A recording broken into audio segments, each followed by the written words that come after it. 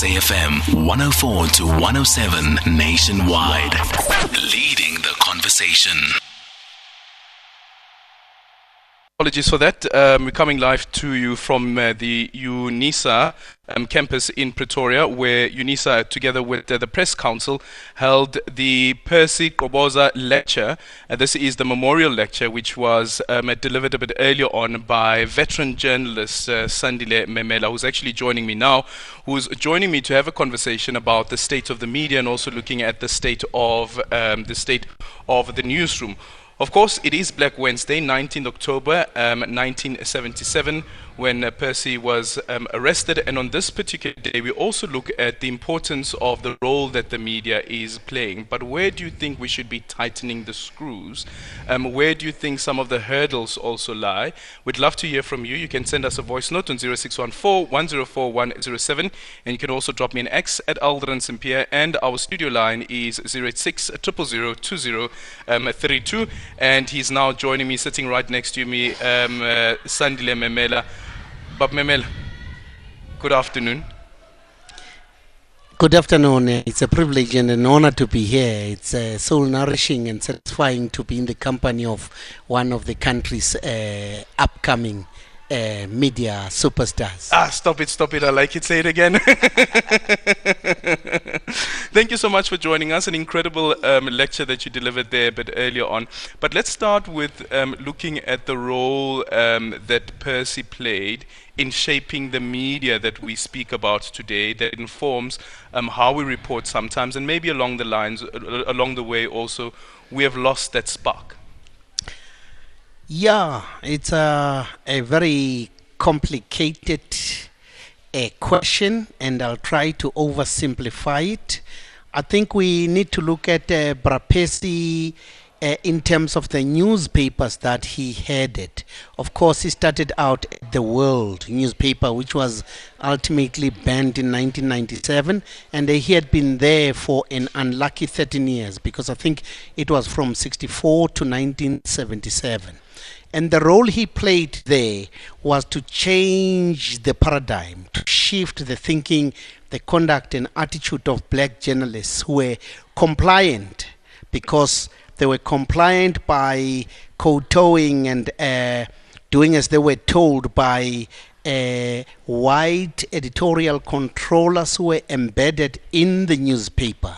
That was the first phase, where he's compliant. But after 1976, there is a demand for a paradigm shift, where youngsters like Tsitsi Mashinini begin to come forward to say, we are not rioters, we are revolutionaries, and you black journalists need to portray and project us in the proper light. And he was in the forefront of that.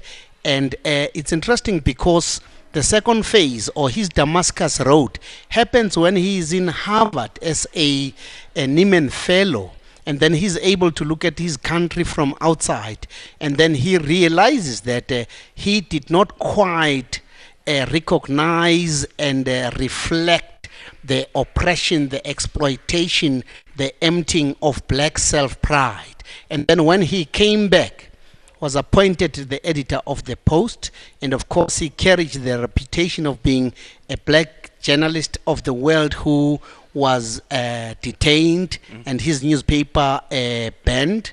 And then he comes back to the Post, and the Post doesn't survive because of his ideological, political orientation, and then it closes. And then when it closes, he works as a consultant and a strategist, and ultimately gets a job as the editor of the City Press in 1984 to 1988, when he dies. Now the thing is, when he comes into the City Press, it was headed by a white editor, his namesake Percy Smith, who had to step down, and Percy took over. And he was now a highly politicized, conscious and conscientious journalist and editor who wrote his Truth to Power. And of course, one of the things that is not widely recognized is that he is the guy who actually conceptualized and initiated the Release Mandela campaign And I think the City Press was more of a UDF ANC supporting newspaper, much as it made space for other views to be heard. With that said, looking at the role that a City Press would have played at the time, as well as the role that Percy Qoboza has played, and also how he would have encouraged black journalists to ask them also this question about what stories do you tell about us, and how do you tell those stories about black Africans in particular. So what's clear is that a decision has been taken, a side has been taken as well. Can we ask of the media of today to also say, you must take a side? You must have a point of view. Adrian, if you look at America, every media institution has adopted a side, taken a stance. They know whether they're Republican or they are conservative, right? I think that's the same thing, right? Republican or liberal, right? And in South Africa, we also have a similar situation. It's just that we don't want to be open about it. It's not overt. Yeah. And I say so because I think the idea of objectivity in journalism is a myth. All that we need is balance, where we provide every side with an equal opportunity to express themselves and present their case. But did he take sides? Yes. And the good thing about the side that he took was that he was on the side of truth, the vision to build a better South Africa that we too enjoy today. So what one would want to see happen is the media should take side, and they should be on the side of the Constitution, where we actually put pressure on all pillars of society to make sure that we have this democracy, we have this equality, we have employment, and we have, a prosperous society where every person, irrespective of their position, rank, status, are treated with dignity. The side of the media should be to champion the ideals and principles that we believe will take our society forward. Do you run the risk at all of, when you do take a side, that you're going to alienate some of your viewers? And we know, of course, that at the end of the day, as I was mentioning earlier on, that you're also running a business, and the numbers are quite important because the numbers speak to how much revenue we can make out of the listenership as well as the fellowship. Yeah, unfortunately, life is a risk. You will alienate some viewers or readers or listeners because we live in a diverse society, and this is what simplifies things, because you have got to subscribe to the Constitution that is defined as one of the best in the world. What is it that you wouldn't agree with that Constitution? For instance, one of the controversial clauses is the one of the land. It needs to be debated, it needs to be resolved, and we need to see action as far as that is concerned. But this alienation will happen less if, one, we promote frank talk, open and honest discourse, for us to judge ourselves against the principles and ideals that we've set for our society, and ultimately, say your say, I say my say, as long as we keep our eyes focused on the prize, which to make South Africa a free, democratic, and prosperous society that we all want it to be. 0614-104107. You can also drop us an X at Aldrin St. Pierre, and our studio line is 086-000-2032. What do you make of the state of the media on this Black Wednesday? I know it's a Thursday, but Black Wednesday, which happened on the 19th of October 1977. What do you make of the state of the media? What do you make of the state of the newsroom? There's also been this conversation about the juniorization of the newsroom, but also how do you ensure then that you give the juniors who come into the newsroom the support that is required, but also at the same time, the other question is about the seniors who then decide to leave the newsroom because the newsroom is not paying enough. Yeah, as you grow older and one is convinced that you'll confront that reality, You grow up, you've got responsibilities, you've got a wife, you've got children, and the cost of living is high. People can make a choice. It's either to stay or to leave. Most leave for whatever reason, simply because, unfortunately, we live in a patriarchal society where men are still expected to be providers, and those who do not experience a lot of hardship, difficulty, challenges. But the good thing is, at least women are coming up, and they too are making an equal contribution to improve the quality of life of the family, of the community. How would you describe the state of the newsroom? Look, the newsroom is in a transitional phase where we are seeing the dying of the old and the birth of the new. It's a space where it's not easy for you to define what you need to do. That's why I alluded to us looking at the Constitution as our lodestar, our guide and director. The newsroom is very fluid.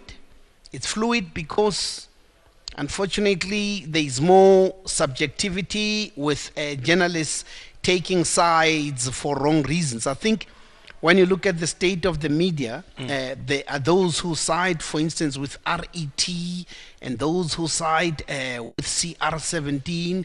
There are those who side with corporate interests. There are those who side with NGOs. So it's a fluid situation that needs to be handled with care and sensitivity. But isn't that what you're calling for? That you must take a side? It's unavoidable to take sides. Yeah. It's unavoidable because everything is subjective. And I said, take your side, but make sure that you balance it by giving enough space to whoever opposes you or challenges what you say, because we can only guarantee our freedom when we actually secure and protect the freedom of those that we do not agree with. Let's go to the line. And Ntlanhla's joining us from KwaZulu-Natal. Good evening. My brother Aldrin, how are you? Good, Ntlanhla. How are you doing? I'm okay. And thank you for giving me an opportunity to. What I'm going to say, SAFM, my brother, is doing a wonderful job compared to the other radio stations. Thank you. I'm saying this after I've gone through a South African media policy debate of 1990, written by Professor Eric Lowe. And it's not going to be perfect, but it's going on the right side of perfecting itself. And I so wish that they can improve and do better than what they are doing, and so that our section 32 access of information and section 192 broadcasting get to be implemented, just like how you guys are doing. Thank you. Yeah. Thank you so much, Ntlanhla there from KZN. On that question, what do you make of the state of the public broadcaster and the important role that the public broadcaster is supposed to play? I don't know, from your observation, if you'd say that we are winning in that particular role. Look, it's a thorn-strewn path that you are walking on. And of course, you have got capable people in terms of the leadership. I mean, I am here now and I see, for instance, the SAFM as a manifestation of the ideal that we want to see, where you are informative, you are educative, and of course entertaining too, which is the formula. But above all, you provide space for people of different points of view to come forward. You are tolerant to your listeners, like in this instance, they get their platform to say what they want to say. But like impartial and independent, it's not easy to win that war, but the broadcaster, the public broadcaster, is engaged in that, and it's part of the course, it's part of the struggle to assert the independence, the impartiality of the journalists. I know that there should be a wall of fire that separates the politics, commerce from editorial independence, but I think some of you are fine, but others do things for the wrong reasons. But we cannot judge them. That's what happens in life. What do they do? You know, like without mentioning names, yeah, of course. There was a caller who put a question to you. Who were we talking to? Is it your international journalist or yes, representative of government? Yeah, it was. I think it was. Yes, was it yesterday? Yeah, when we were speaking to Sophie Mukwena. That was a very pertinent question because she's walking a tightrope, and there should be a clear line that says this is not a government spokesperson. This is a journalist. So it gets blurred sometimes. Yeah. But we'll never know why that happens. Yeah. Yeah.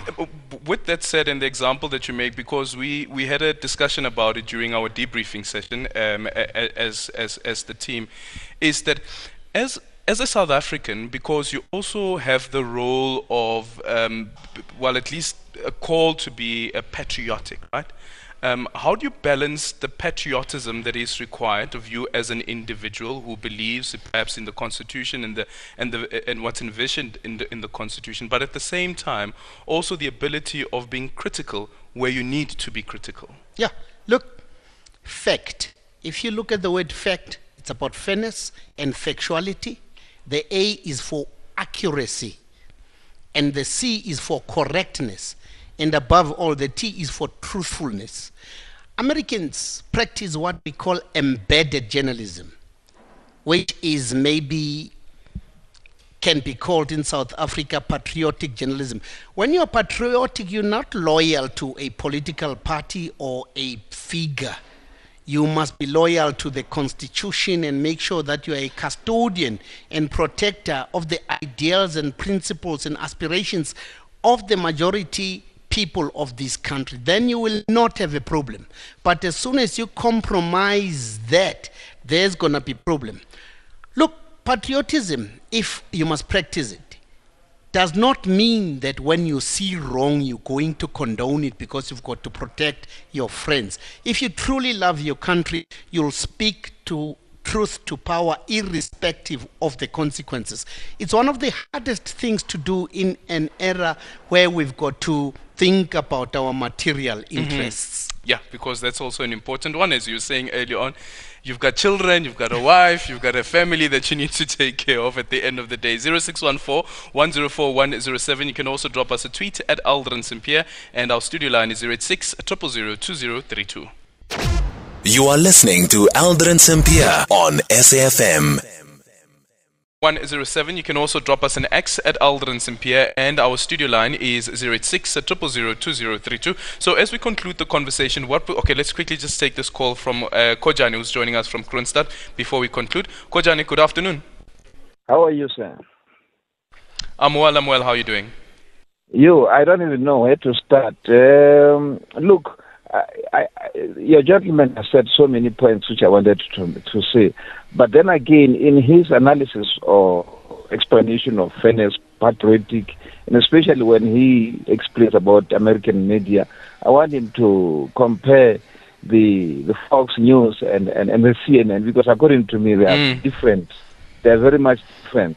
Now, that said, Aldrin, I want to agree with him to say the media is doing well in entertainment, in education, but I don't think the media is doing well to influence. I haven't seen the results of that role that media play to influence the actions of others, such that we can see that because of the persuasion as a result of the media, this is the result.